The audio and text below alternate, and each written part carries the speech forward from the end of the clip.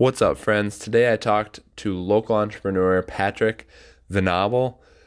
Patrick and some others started Badger Sports Park, Green Bay Escape and Axe, as well as Appleton Axe, and more.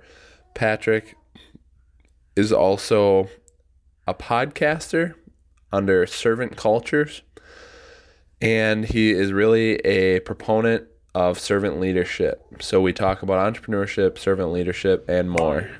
5, 4, 3. What's up, friends?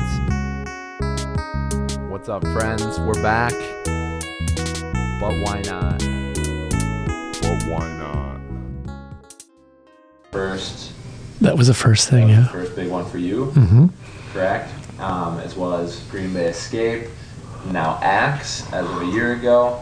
Pat, why don't you start us off? Well, and many more, and the Servant Cultures, Servant Leadership podcast. We should definitely mention that.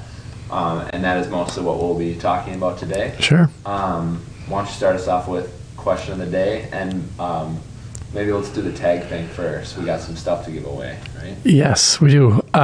So the question of the day, what I would ask Northeast Wisconsin would be, if you work for a awesome company and you're a lifer, we want to know who that is, and more importantly, why. What, in a sentence or two, what can they share? XYZ company, what are they doing to move the needle that captures your hearts and minds? Because that's where high performance organizations thrive. So I'd love to know that. And then we want to give some prizes away tonight.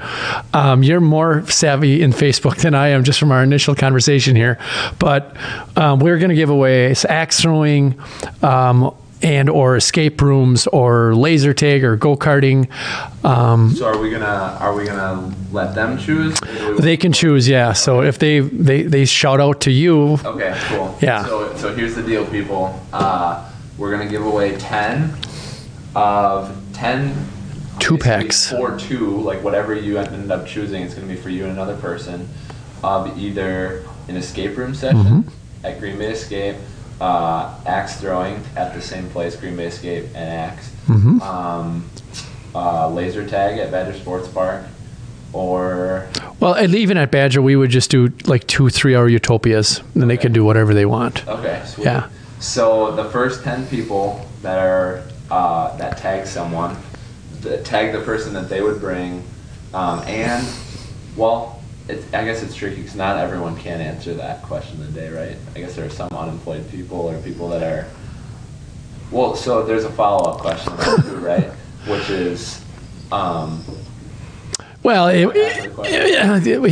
Before we went live here, it was, what could the question of the day be? And I said, I want to know what great organizations are out there and what they're doing. And then the other part of that question was, what are people most frustrated with at their current place of employment, or maybe former place of employment, if they are looking? Preferably former. Right? Yeah, right. How about Now that I'm thinking about it, more people are in public now these days. Yeah, you got to be careful there. You don't want to get fired. Yeah, for sure. Yeah, we definitely want people answering the question of the day, but just tag a friend, and first 10 people get to pick an adventure for two, in the vein of venturing in Wisconsin, right? Yeah. Cool. So I guess to get into this, I definitely want to get to how you started, and then, in the entrepreneurship field, if you will, and then how long it took you to find servant leadership, and then I kind of want to dive into what that is and how it can apply to people, both in the professional world's lives and in the real world. Sure. So where, how to start? I mean, I'd probably start at the beginning.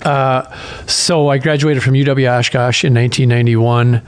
I went to the Twin Cities and worked at a Tandy Computer. You got to be at least 50 years old to even know what that means.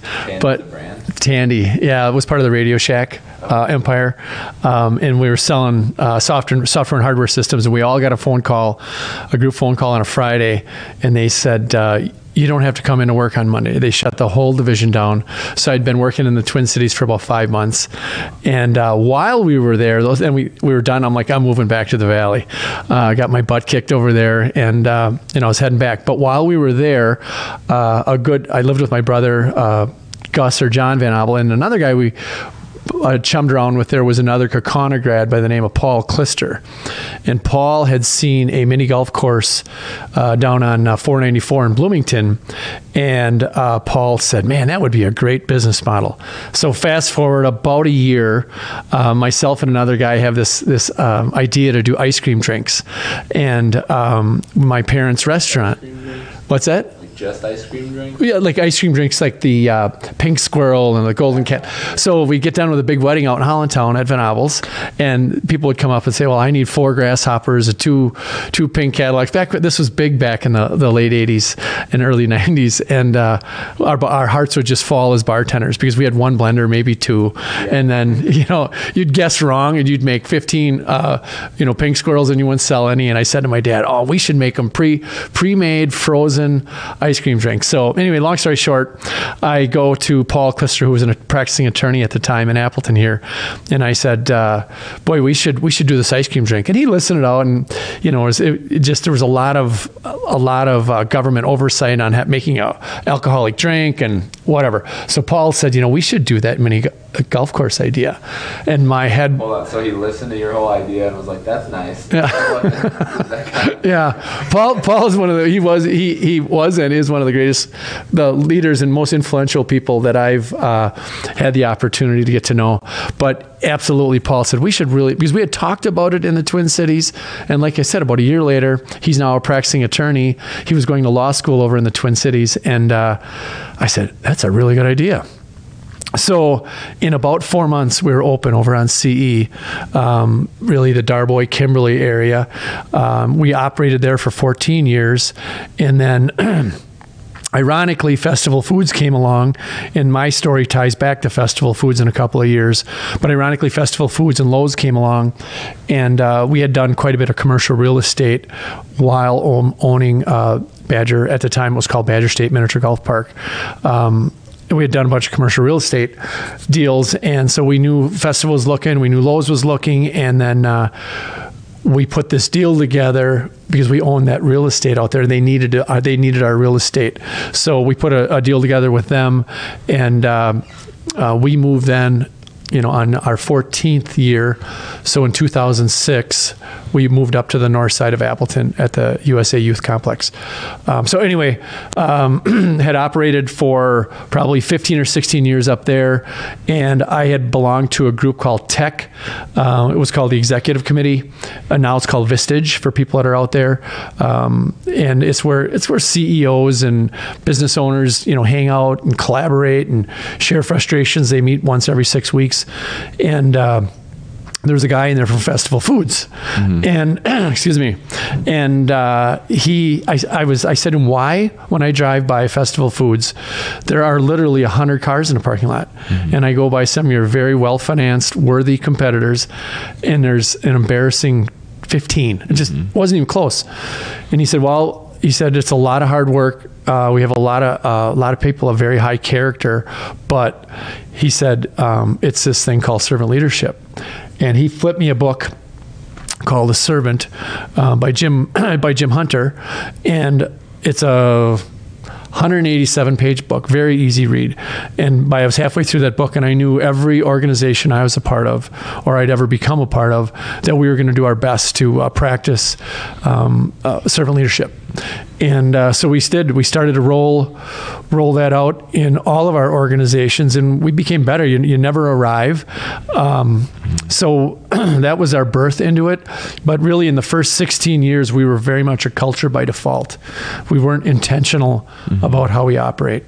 And after that, we became much more intentional. One quick side story was we knew we had to change our language. And by that, I mean, we had customers, we had employees, and we had managers, and it just didn't feel right to me. So I'm like, let's start a beer fund. So we have our weekly leadership meetings, and we put a $50 bill in this big glass container, and we said, if anybody at this table says customer, employee, or manager, we want you to say guest, team member, leader. So that's where we started this process. We started reading the book as a group, and they said, let's just change some very small language in our organization.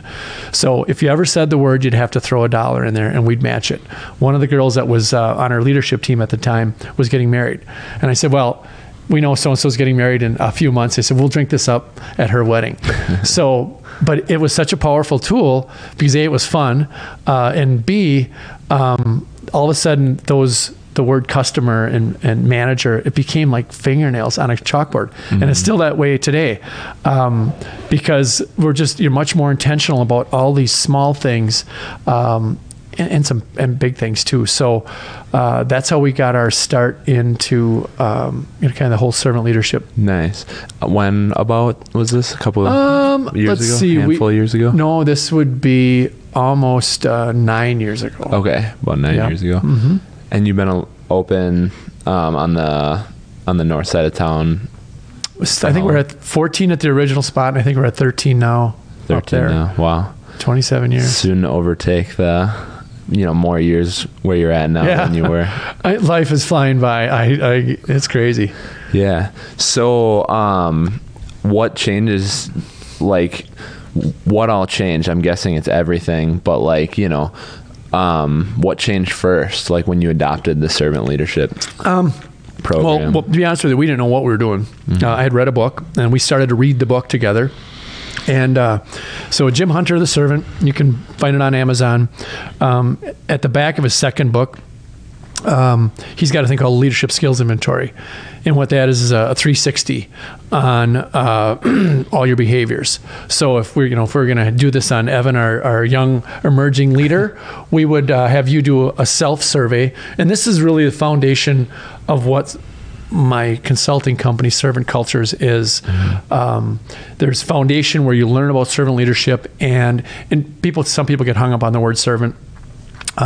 It's really just identifying and meeting legitimate needs. Yeah. Jones's thing, I remember when we talked, was like people are thinking like subservient, but it's not subservient, it's servant, right? Which is two different things. Yeah. It's a two-way street. It's not a one-way street where you're there kissing the ring of someone else. Not at all. But so getting that feedback is really the essential part of this process, where at the back of his book, he has called his Leadership Skills Inventory. It's 25 questions. You'd fill it out on yourself, and we'd take at Badgers, this is what we did. We took 6 to 8 peers. It could be superiors, subordinates, peers, owners, anybody that's in your circle of influence, anybody you interact with. And then we're going to find out, okay, how'd you score yourself? And then anonymously, we're going to have all these people. Some of them could be, a 16-year-old that we just hired that you've been working with for 8 or 9 months. It could be somebody you've been working with. This is at Badger. This might be somebody you worked with for 5 or 6 years. And all of a sudden this feedback starts to come back, and it's an anxious process. Yeah. People get the anxieties, the healthy anxieties rise. Sweaty. Yeah. That's interesting. So is there is it about highlighting the cognitive dissonance between like how you see yourself and how the world sees you? Is that kind of what you're building out? I mean, perception's reality. And then, we look for very candid, caring feedback. And that's the way that we promote this. If it's just like, Evans, and they just start name calling, and we won't even include those comments. So it's really just how does the world see you versus how you see you, and then the blind spots. They're like, really, I do that, and it's like, yeah, all the data is right here. You do that, and it's going to be, some of the stuff that I've seen is, the person's always clicking their pen while I'm trying to talk to them, and it drives me nuts. Sure. And the person would never know that because you never give them that safe environment. And that's what the first thing in leadership is remove fear. And you got to have a safe environment, and that's where connection really starts to fuel. But you have to have that safe environment where people can share this on your behaviors, but a lot of it's very positive. It might be Evan is a guy that I can go to bat. I know he's going to go to bat for me. I can always trust him. yet he clicks his pen and he makes terrible eye contact. Right. But I mean, you get both, right? You get both. I mean, it's a 50-50 deal, and it's so powerful because it reaffirms all the things you're doing well, and it gives you things how we can raise your game. So then what happens with this info? What's next usually? Well, so we have the sit down with them, and then we're going to have everybody that's taken that leadership skills inventory, and ownership, top leadership is where we start, but it does work its way into middle level and frontline team members as it goes through the organization. But then we do the meeting, which Hunter calls it open the kimono, and it's really where you're going to stand up. I don't really get that. Yeah, I think it's a like little spooky, but I think it's like, bury yourself, right? It really is. It's you're going to share, and this is a vulnerable exercise. I think, that's the point. Yeah, it really is. You're letting your guard down. Yeah. And it's a very vulnerable exercise. And like I said, the healthy anxieties rise, but everybody's got stuff. And most of the people at that table, they know your stuff. You know, if they you think you're hiding it and you're not, kind of thing. Yeah, you're not shedding something. Typically, you're not shedding something new, but it's just your awareness of it. So it's really this, it's this reflective inward journey that you start to get feedback about yourself. You can tighten no one else's game up until you tighten your own game up. And that's the backbone of this is that, it's the journey starts within. And before you can hold other people accountable, you have to hold yourself accountable. Definitely. So that's the journey starts within is kind of a metaphorical thing that can apply to anything, right? And that's a lot of what's happening nowadays I feel like with our understanding of I just feel like this is rampant through the internet, just like how to work on yourself and meditation and thoughtfulness and mindful. So it makes sense. Right. I think where a lot of people get hung up is how do I start and what does that look like maybe? And I think maybe what stops a lot of people is you have to keep consistent intention and consistent effort. So that being said, how do you keep that consistency? We'll look at it with how you work with businesses on the consistency. I'm definitely interested in that.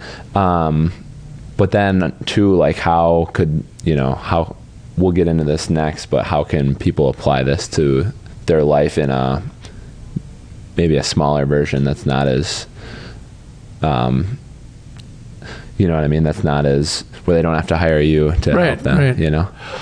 So the consistency is it, and the thing that I'd ask any business owner, and because people say, "Oh, our people are our number one asset. It's the most important thing we've got going," and then I'll say, "Well, can you show me written down an intentional, programmed effort that blank times a year?" Every other week, once a month, every week, that you guys show us your culture building efforts, that you're trying to fuel better connection.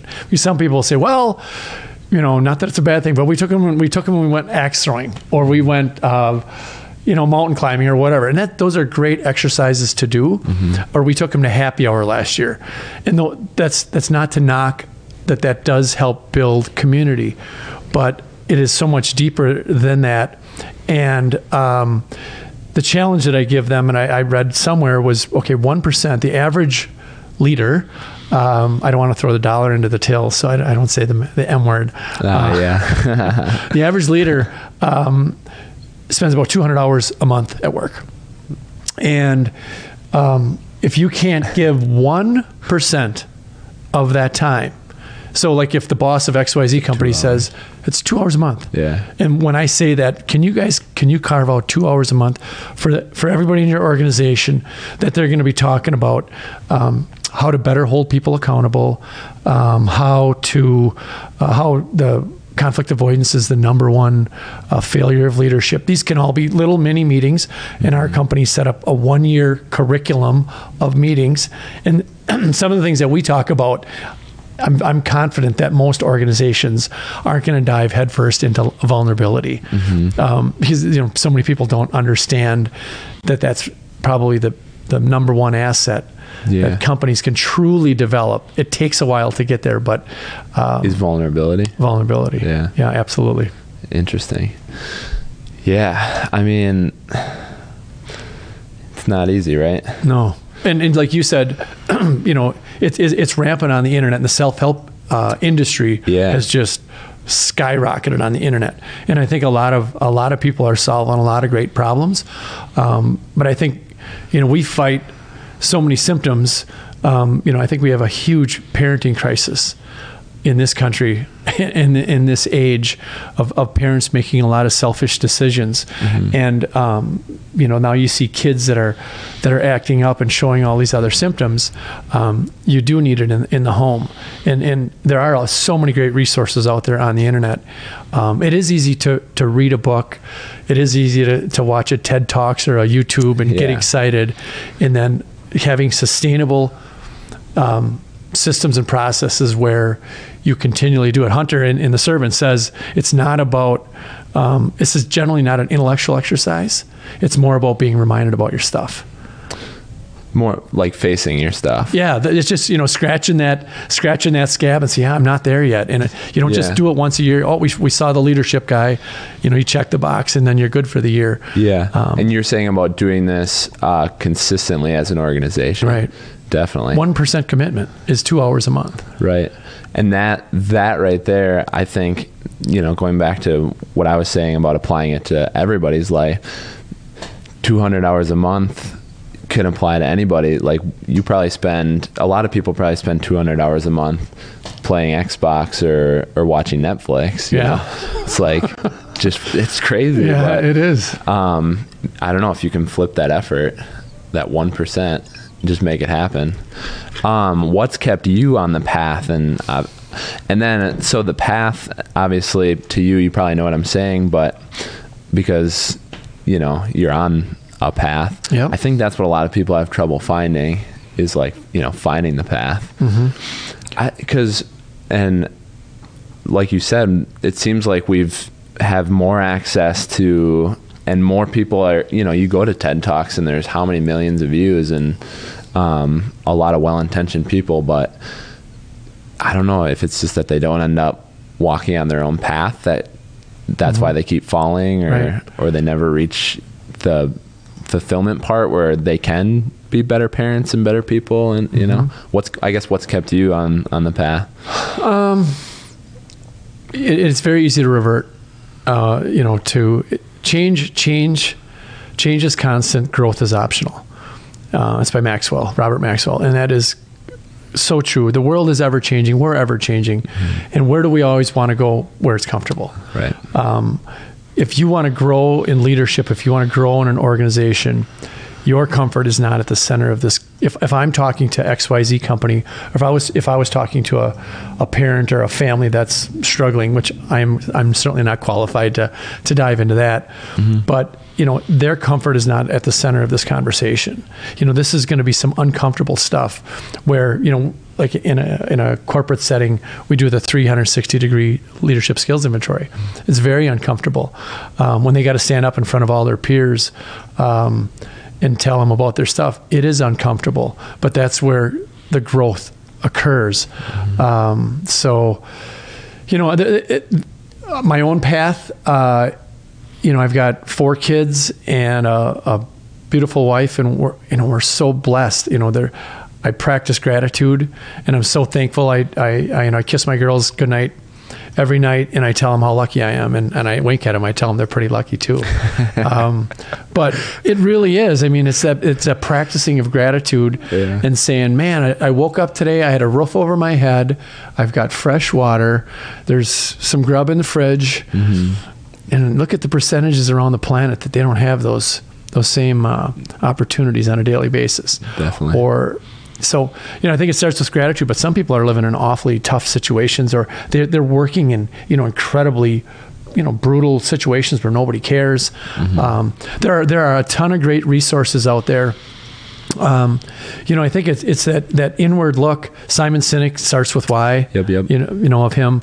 I think it's foundational stuff, and people don't buy.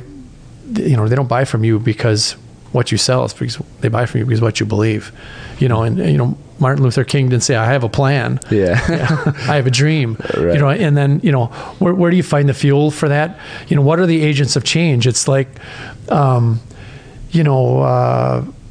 maybe I had a near-death experience, or you find out you're sick, or you lose a loved one, or you're sick and tired of the bill, not being able to make ends meet. Who knows what creates that change? Where it's like, dang it, now I'm going to make it stick. I tried this in the past and I failed. I mean, people are going to quit smoking, right? I mean, to try to break those old habits is incredibly hard, and building new habits takes, repetitive measures. You want to hit a driver straight, you better get down to the driving range, right? A lot. So, I mean, that's that same metaphor. Is Agents of Change a part of the book, The Servant? Sure. Yeah. I mean, it's really going to be, what's your impetus, right? Why are you here? I mean, like, if somebody calls us in, our Servant Cultures consulting company, why are you here? Why? Because most people don't have their why established as a company. They might have something written on the wall, but, is it truly valid? So let's I want to change gears a little bit. What has been like the part of this the Servant Cultures aspect that's been the most rewarding for you? Because you've been doing this for just over a year? Kind of. So at Badger Sports Park, it's probably about the time that I read The Servant. And then I said, I'm going to do everything in my power to, make this a servant-led organization. Then I created half-day workshops that you can host at Badger, or you can host anywhere now. But that's where they started. And I've probably given that presentation, which is really foundational, because 80% of the crowd's like, we've never even heard of servant leadership. We kind of like what it sounds like. So they'd come in for a 3-hour workshop. It'd really be a foundational stuff about what's servant leadership all about, who's been the greatest leader in your life and why, what's the difference between influence and power, and what are those, why is one triangle, we have a pointy top at on the bottom and then inverted. So that was the foundation. I've probably given that presentation, I don't know, 80 to 100 times. I'm guessing influence is everyone. Is that you're putting everyone else at the top? Yeah. So the servant leadership triangle is inverted from what the power pyramid, the Egyptian pyramid, where there's many at the top, one at the bottom. So responsibility falls to the bottom, responsiveness goes up. Your frontline team members are up at the top. They're the people that are making that engine work. Those are the people for Coach Jones, as you mentioned before at Kimberly. He can't make a pass. He can't make a block. So he's there to serve legitimate needs of that organization, and that's why one at the bottom, many at the top, and then the old pyramid style of one at the top, many at the bottom. Is how this country, quite honestly, was formed. After World War II, Europe and Asia were in ruins, and we had the leadership styles, the management styles were so different until the 70s and 80s when, Japanese and other influences came in. Like Toyota and yeah, absolutely, like yeah. Was it different before World War II, or you just... This goes back thousands of years. I mean, I think there's been organizations, the Knights Round Table, there was no one leader. That's why that table's round, because we're all leaders. The first job of any leader is to remove fear. Second job is start creating more leaders. So we got to remove the fear in the organization. And the second one is that let's create leaders. How are we going to do that? Well, we're going to start making them a little uncomfortable. And then we're going to tell them we love them. We're going to make a safe environment. But it's such an intentional effort. And it's so easy to get sucked into all the widgets. Whatever you do, the widgets, the service, the problems, the fires, all that stuff. It's so easy to get sucked back to that and say, oh yeah, we didn't do anything this year, did we? We didn't have a Christmas party. Yeah. And that's how interesting that it comes back to intention. You know what I mean? Yeah. Because if you asked anybody who's getting sucked into the widgets thing, they would say, oh, I intend to run a better business, or I intend to make things better. But I don't know, those things are vague. Yeah. You know? So one of the things I'll steal from Hunter, again, it says intentions minus actions equals any 4-letter word that you want to put in there. You guys can fill in the blanks. Yeah. But intention plus action equals will. And do you have the will to see this through? Because it's going to be a lot of hard work. You're going to say, let's do a book review, and you're going to get eye rolls. You know, it might be your business partner or whatever. It might be somebody that you really respect, and you start talking about all this intentional, you know, they're going to feel like kumbaya stuff. Hey, we got crap to make. Yeah, but until we have their hearts and minds, we're going to be making crap. You know, that's why then when those guys say, well, it's our number one asset. Like, show me your stuff. What are you intentional about that you could show? So have you worked with some organizations that are trying to approach this from the start? Or is it all steering a big ship that's been doing it a different way for the past decade or more? So right now, really my first 2 legitimate consulting jobs for Servant Cultures is Print Pro in Wrightstown. It's a $20 million company that my best friend, Tom Eiting, has been running for 19 years. And a year ago, he said, man, when I got over 30 team members, I just lost touch. Tom's a very charismatic guy, and he's kind of got this golden horseshoe. Like, everything he touches just turns to gold. But he got over 30 team members. He said, I just lost touch because we started bringing in all these people from different industries. And he said, I lost touch, and man, now our press time is down. We've had more turnover than I've ever seen before. So he had been doing it for 18 years, led it through his charisma for much of those, but then the growth really started, and he just lost control. So there was no accountability in the organization. He didn't have a clear vision. He didn't have core values. So in that case, we took somebody that had been doing it for 18 years, but very much culture by default. And he was really relying on his charisma, that's good, but you know, until you make it a system and process, and you're onboarding people, and what type of people are you onboarding into your organization, and what are the first dose that they're getting, rather than go run that machine. No, here's how we behave, and it's got to be very detailed. So that was a case of one of somebody that's been doing it for 18 years. And then we kind of shine the light on it, and they're like, now, hey, wow, they're all in, and they really like it. And we're also helping Hoffman Planning and Design. Nice. Right down the street. And they, I asked them, you know, that there's some new things that I'm rolling out, and we're doing some beta testing with this leadership skills inventory. Now it's all done online, and they're helping us out with that. But they have challenges in their construction market that they've been around for 100 years. But so okay, so a lot of people who have been in it kind of makes more sense, because a lot of times when you're just starting, you don't have the resources to the intention and will needs to come from the person just starting, right? They're not going to necessarily, unless they know you through some other in the vein. The frustration, you know, I think one of the biggest agents of change is frustration. You know, I don't know how I'm going to make, I don't know if I'll be able to pay my bills. And all of a sudden you start working scared. And I don't like to work from a scarcity mindset, but just, you know, that people say, we got to perform. You know, and as I said before, the one thing I do want to mention, is, you know, one thing that I refer to as a leadership horse. And if you're going to be a leader, you're going to sit up on top of this horse.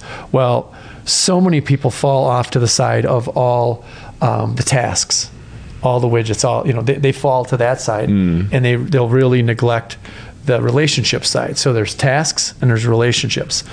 And at Badger Sports Park, after we did The Servant, we kind of did this whole thing that was like, well, we'll never raise our voice again. We're going to be really nice to our people. We really focused on relationships, and our tasks started to suffer. And we'll do almost 1,000 birthday parties a year out there. And we have to be like really, really good to, parents are paying $200, $300, $400 for a birthday party. They have pretty high expectations. So things, that pizza's got to be right. It's got to be on time. Laser take's got to be right. You can't have kids bumping on the go-kart track if you have a bunch of 10-year-olds out there. Right. Parents can be pretty upset in a hurry. So it really reflected in our scoring of our birthday parties. So it's really that, those strong leaders, it's about balance. And we at Badger, I said, what do you guys think the definition of leadership is? And my partner Joe came up with this, and I really liked it. He said, we're building relationships while we're accomplishing tasks. So there's a lot of great definitions, but that's something Joe shared. Yeah, I like that that balance, because it makes sense. If you focus too much on pleasing everybody, right, the cake isn't being made or whatever. Right. Yeah. Are you familiar with kind of like the symbology of like yin yang? It's the same kind of concept. Yeah, that's it. Mm-hmm. Yeah, it's give like, and take, right? Yeah, give and take. And are you familiar with Jordan Peterson? I don't know if you would have come across him. No. I don't think he's as much as, like, you wouldn't come across him if you're already at a high level, but he's just like a expert communicator, basically, about getting on the path, like we were talking about earlier, kind of aiming up and just kind of starting. But anyway, he put it this way, which is like yin and yang is like, it's the seed of dark in the light and the seed of light in the dark, and the fish are, going in a circle, but then the path is in between them. Like, that's the way. And the way is forward, balancing or walking along, with one foot in chaos and one foot in order. Similar thing, leadership horse. It's moving forward, and you're either falling on one side or the other, or you're riding, right? Yep. Yeah. Are you a process-oriented guy from like by nature? Because a lot of this has to do with building processes. No, not really. No, I think I would be more of, and I don't know what the inverse of that might be, but it's going to be more of I'm going to be more of a feeling guy. Yep. Going to rely more on, charisma and staying in touch rather than, some, system and process thing. But, there is a balance. I mean, it's really humanity. I mean, that's where high performance organizations, I think, live. Yes, you need systems and processes in place that you got to be able to say, yep, everybody's getting their dose of how to handle conflict, how to handle conflict, how to handle, why is vulnerability an asset? Why is fear of separation the number one human need that you need to address? Which is a podcast, gentleman out of Milwaukee that I'd love to share that with you too. But it's really, for me, it's the humanity of it. There was a local guy here that said, he said, feelings drive the mill. He said, end of the day, whatever your mill is. Yeah. He said, because your culture is the sum total of all the behaviors that you allow to exist in your organization. So whatever your culture is, it is the sum total of all those behaviors. And behaviors are driven by one thing: feelings and fears. That's it. So the high performance organizations, they know they have to address the feelings and fears. And I said the number one fear that human beings are afraid of is fear of separation. I don't belong. I'm not blank enough. I don't have this. I don't have that. So that's what we have. So it's really diving into the fears and vulnerability that really goes below the widgets. That stuff is all the widgets, and eventually the profit is simply a byproduct of the health and the health and the feelings in the organization. What's it feel like to work here, wherever here is? Yeah. Listen. And you lean in and listen, and your curiosity will serve you very well if you truly lean in and listen. And how does it feel to work in this organization? Because you can have all the stuff on the walls, you can have all the protocol, you can have, end of the day, if a corner's getting cut or we're losing people, you're not connecting with them. When you say listen, it's kind of specific to your business, right? Like it could be listening to the employees, it could be listening to the customers, like Yeah. could be reading the feedback. Yeah. Listen. Yeah. And that takes humility. And, Jim Collins in Good to Great, he said the number one quality of any successful leader that have the sustainable organization is humility. It wasn't flair, it wasn't charisma. He said the humility. And the humility is where obviously you're putting your needs, behind, the needs of others, your selfless act of, and listening is the first step in understanding how people feel. And then if you're humble enough to take that empathetic position, then that's where connection happens. Yeah. And that's where solutions can start to be Right. crystallized, I guess. Right. And they're a stakeholder, whatever corner of their organization that person might be in, they are a stakeholder in your organization, that they might be making contact with your clients, your, Southwest Airlines, and Herb Kelleher, who just passed away in January, ran that organization for 45 years. He said, the most important people, we're all really, really important. He said, it's those people that are in that fuselage. They're the ones The that are in the attendants. cabin, right? Yeah. Definitely. Quick story about Southwest Airlines. So I went to Milwaukee. A bigwig from Southwest Airlines was coming to talk about servant leadership. Okay. So I go down there and they're kind of talking about some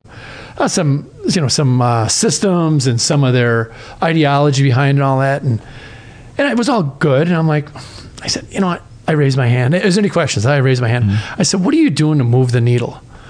And the guy said, you want to know? He said, we make grilled cheese. And the whole place is all these execs down. MSOE is where we were. And I'm like, grilled cheese? He says, anywhere that's possible.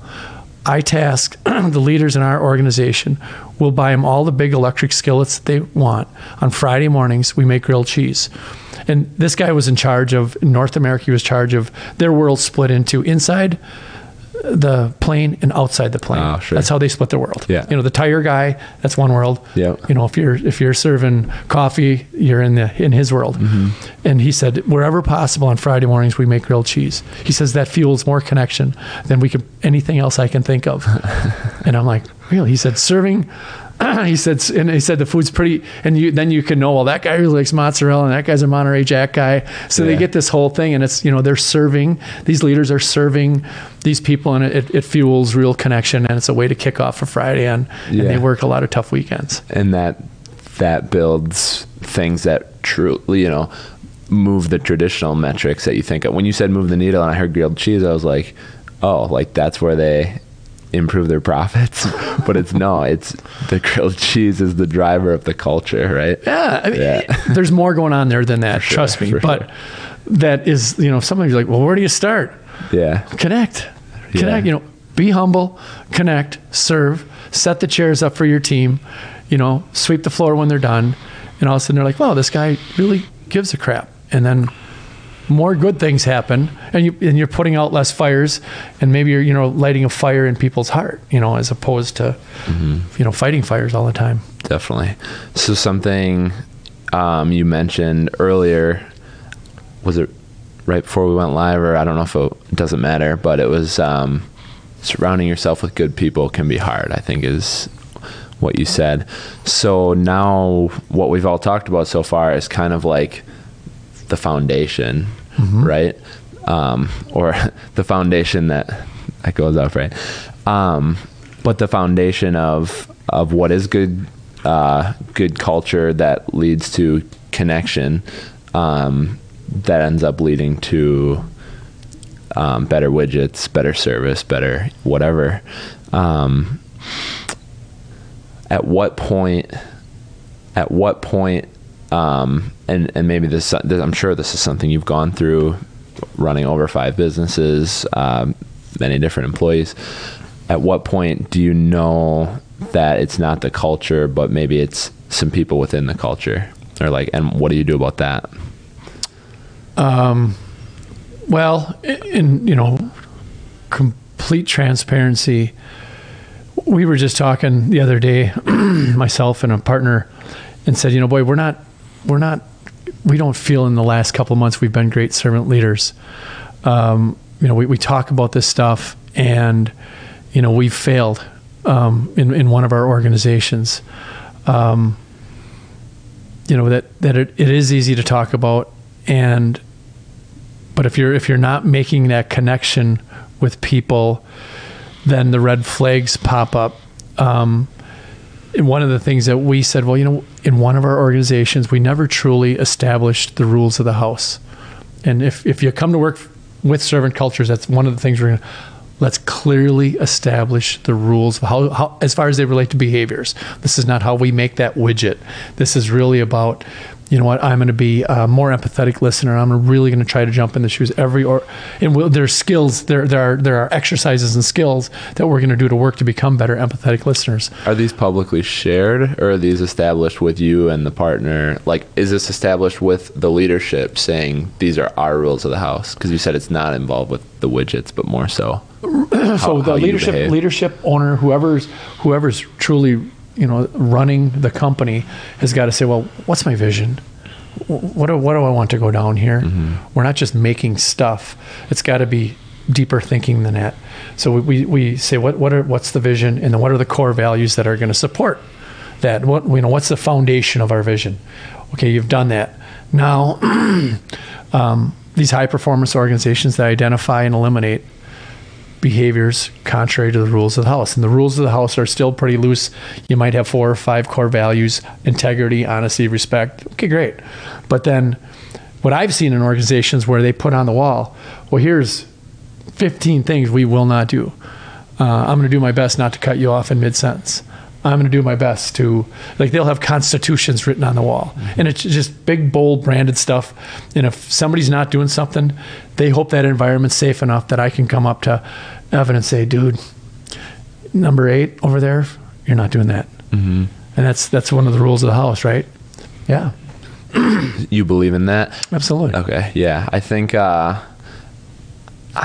trying to think of what the business was, but there was some manager that I just heard, it doesn't matter. It was not manager, but leadership, right? Mm-hmm. It's $1. Yeah. Basically, he had a whole list of excuses, and they were all numbered. So whenever anything went wrong, rather than wasting time listening to the story or whatever, he just said, "Tell me the number." And it ended up being a system that saved them a ton of time or something like that. But I guess that's just what that made me think of. But that makes sense. And then I guess what I'm getting at is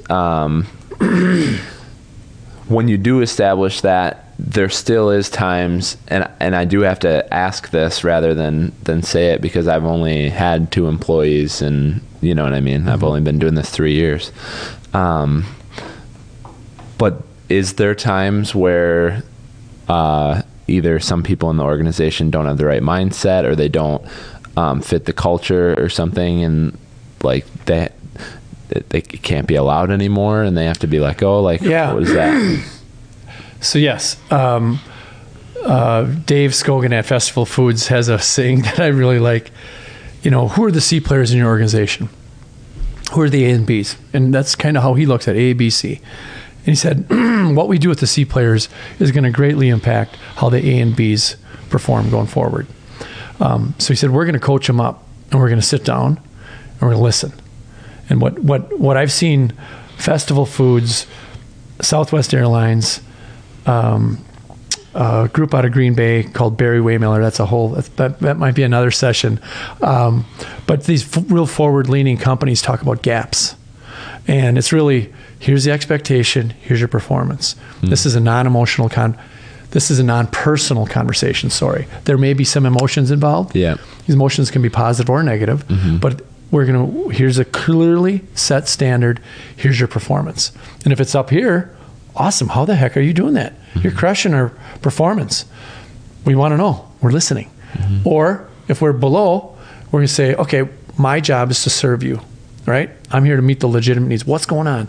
Let me help remove the barriers. And it might be, Susie keeps coming in late on Tuesday mornings. And then if you listen, and if you're truly meeting the needs, you might find out, well, she's got a special errand with her child that's got to go to the doctor every Tuesday morning. And rather than just, punish her, you slow down, you have that small group, maybe it's a one-on-one, small group sit down and say, what's going on? We see this gap. So I see that term gap get used a lot. So you have to have those very candid conversations. Brene Brown, I don't know if you know of her at all. She's a really, really big into vulnerability and shame and it's all awesome stuff. It's really the foundation of a lot of what I believe. But she's got this, that I kind of lost my train of thought. Where were we? The gaps between performance and having candid conversations with basically employees. Here's your expectation. Here's where they're at, and like how you deal with these what you call C players. I lost my train of thought on that. But the gaps are really important, and your ability to, as I said before, that conflict avoidance is number one. So if the phone rings at Badger Sports Park, we've clearly told our team, you're supposed to answer the phone with a smile. Good afternoon, Badger Sports Park. This is Susie. How may I help you? And all of a sudden, the phone rings. Badger Sports Park. So you've got a clearly, you know what the expectation was. Were we clear enough in that? And then here's that performance. Can we let that slide? Absolutely. What do the A and B players see that always answer it the right way? I guess it doesn't matter. Right. So what you do with that C player, somebody that isn't performing, find out why. Maybe you have to find them a new spot on the bus. And as I was mentioning before, Scogan says eventually you're going to coach them up, and eventually you're going to say, we love you and we'll miss you. And then maybe they're calling you something different in life. You guys just weren't connecting. But if you have C players that aren't connecting and getting better, you really, and again, you don't want to be that you're running from some fear-based thing at all. Remember, number one thing is not about being, creating fear, but it's just being honest. That to be, unclear is to be unkind, and to be clear is kind. That's what I was going to say from Brene Brown. That to be unclear is to be unkind, and if you're clear with people, you are being kind with them. You got to be 100% candid on their performance, and if they're doing it right, celebrate the heck out of it. Yeah, I like that. I'm 25, so I'm not, I'm just getting started, Sure. I guess, one way of looking at it. And I've definitely found in the past few years, just being on the path, and you start getting better at stuff, and you start communicating different, and, everything changes. But yeah, just like being as clear as possible, especially with people that you have like a shared history with, I guess, really helps to, like, for better or for worse, it can de-escalate like a situation that 2 years ago you and an old friend, or you and a brother might have butted heads about. But you're absolutely right. I mean, you figure out that way to just be like, I'm not saying this to like just get a rise out of right. you. Like, I care,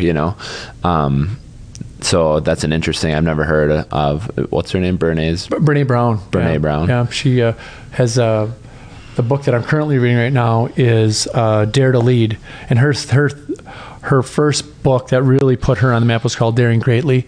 The people watching, they can probably give you a thumbs up to Brene Brown, because it's very, very powerful stuff. She's got a piece on Netflix right now that is awesome. It's a cool 55-minute piece, and it's documentary a documentary. Yeah, it's just her on a stage talking about vulnerability, and you see that, you're like, oh, that is a big difference maker that so many people just don't even go there. They don't consider. Definitely. So when I'm kind of like when we were talking on the phone a couple weeks back, I was kind of trying to map out, I guess, all these different ventures you're working on, and when they kind of popped up. Do you feel like you're almost in your leadership business prime right now? Like, what's I don't know. Compared to the past, you can only compare it to the past, right? Right. Yeah. Yeah. I mean, we've had some frustrating things happen recently that has given me more some real failures that has given me more confidence going in that I need to be clearer up front and lay out lay our vision and the rules of the house. And it's not some long list, but like, here's 4 or 5 things at XYZ company.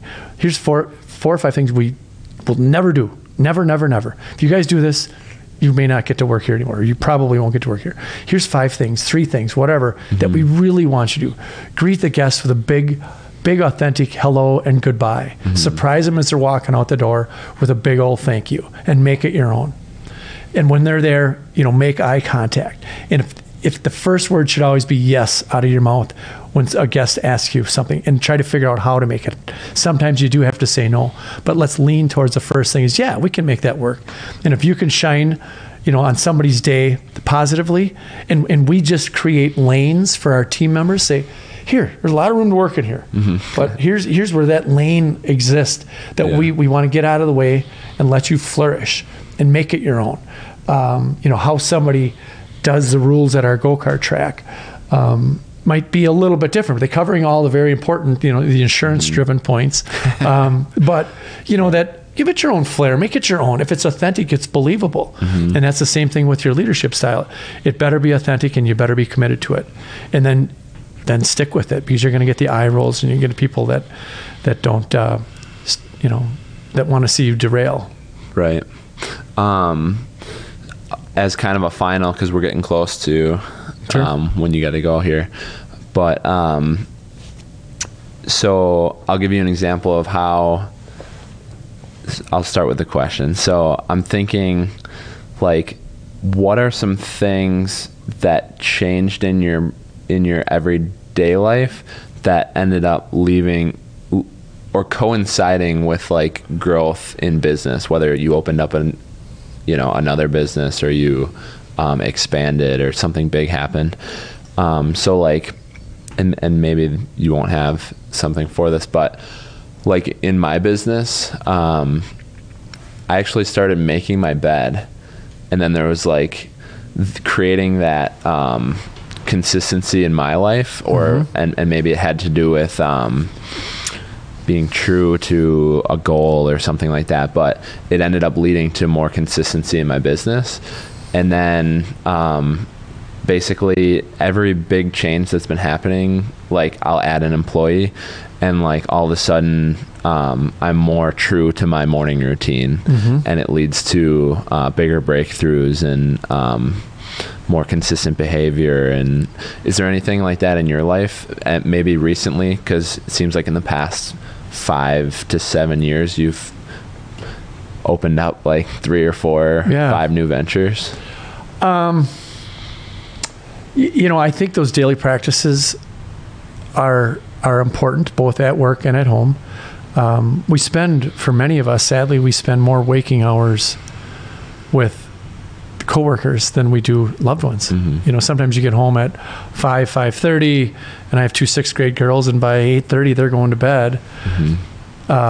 So it is a walk between the personal, how things go at home affects work. How things go at work affects home. Believe me, we're all part of some dinner table conversations, whether we like it or not. That inward journey, when we talk to people about servant leadership or about our services, it's a personal and professional marriage almost venture. I mean, I forgot who said it, but leadership is really serious meddling in other people's lives. I mean, if you're truly going to build connection, it's not just what's happening in the 4 walls at work. There's way too much we as human beings have going on. You walk in, and Evan, you seem like you're off today. What's going on? And do we have that safe enough environment where they're going to let their guard down and tell you? And it may not be day one, but that human side of it. And we still make really good widgets, that balancing act, right? I think that, to me, there are ups and downs professionally and personally where I really don't let my professional stuff impact how I behave at home, typically. Some days probably. I don't realize it. Maybe more rushed or a little less focused on the kids or my wife. And there's days where, you don't even feel like being at work because you'd rather be home, with the kids on their day off of school. But I don't know. I mean, just the endorphins that fire when people tell you that you've made a positive impact on their life. I mean, I think that's probably the biggest driver that I've got, when somebody comes and says, you know what, it's been a great relationship. And when I see you in 5, 10, 15 years, we run into each other at the grocery store or pub or whatever. What's it like? I know Coach Jones says, people say, well, how's your football team going to be this year? He goes, I don't know. Ask me in 10 or 15 years. What type of young men are we building? Oh, yeah. That's what he's talking about. Yeah. It's not, did we go to level 4 or 5 of the playoffs? And believe me, they work hard to build winning ways, but they're working on something. Their game's much longer than a 14-game season. Yeah. I should try and get Steve back on here. Yeah. It'd be interesting to get him talking 14 years from now and looking back at at that saying and what does it mean now? Right. He said if I'm getting him, and we've had it too, if we're getting invited to weddings, if we're getting a text about something big in their life, either positive or negative, something they're struggling with, something they want to celebrate. If we're getting that call or text, again, that makes the endorphins fire, and you're like, oh, I made a difference. Yeah, definitely. Any final tips on how someone can integrate maybe a basic tenet of servant leadership in their everyday life to get started? I would say Teddy Roosevelt said, not all readers are great leaders, but all great leaders are readers. So that's building foundation and confidence where, whatever it might be for you, whatever book that's really going to help you build better habits and figure out my why. We have such limited time. The most valuable non-renewable asset that we have is time. Yeah. And it's all so limited for us. Read and explore. And now TED Talks and YouTube, you don't even have to. They have books that read for you. Right. That's where I'd start. But, feeling better connection is going to start with listening. And if people can let their guards down, that's removing that fear at work and a team. If they all fear the coach, it's not going to show up in wins and losses. And when he sees those guys in 5 and 10 years at the grocery stores, they're going to act like they got a phone call, and they're going to be hiding their head when the coach walks by. True. I don't think that's a win. Yeah, it's interesting. I don't know. You never know what's happening with the people listening at home, but that kind of brought everything full circle, I guess. Yeah. In a lot of ways. Cool. I think. Yeah. So I guess thank you, Pat, for coming on. Servant Cultures, they can find on any podcast app. Thank you so much for listening to this podcast. It truly means a lot to me.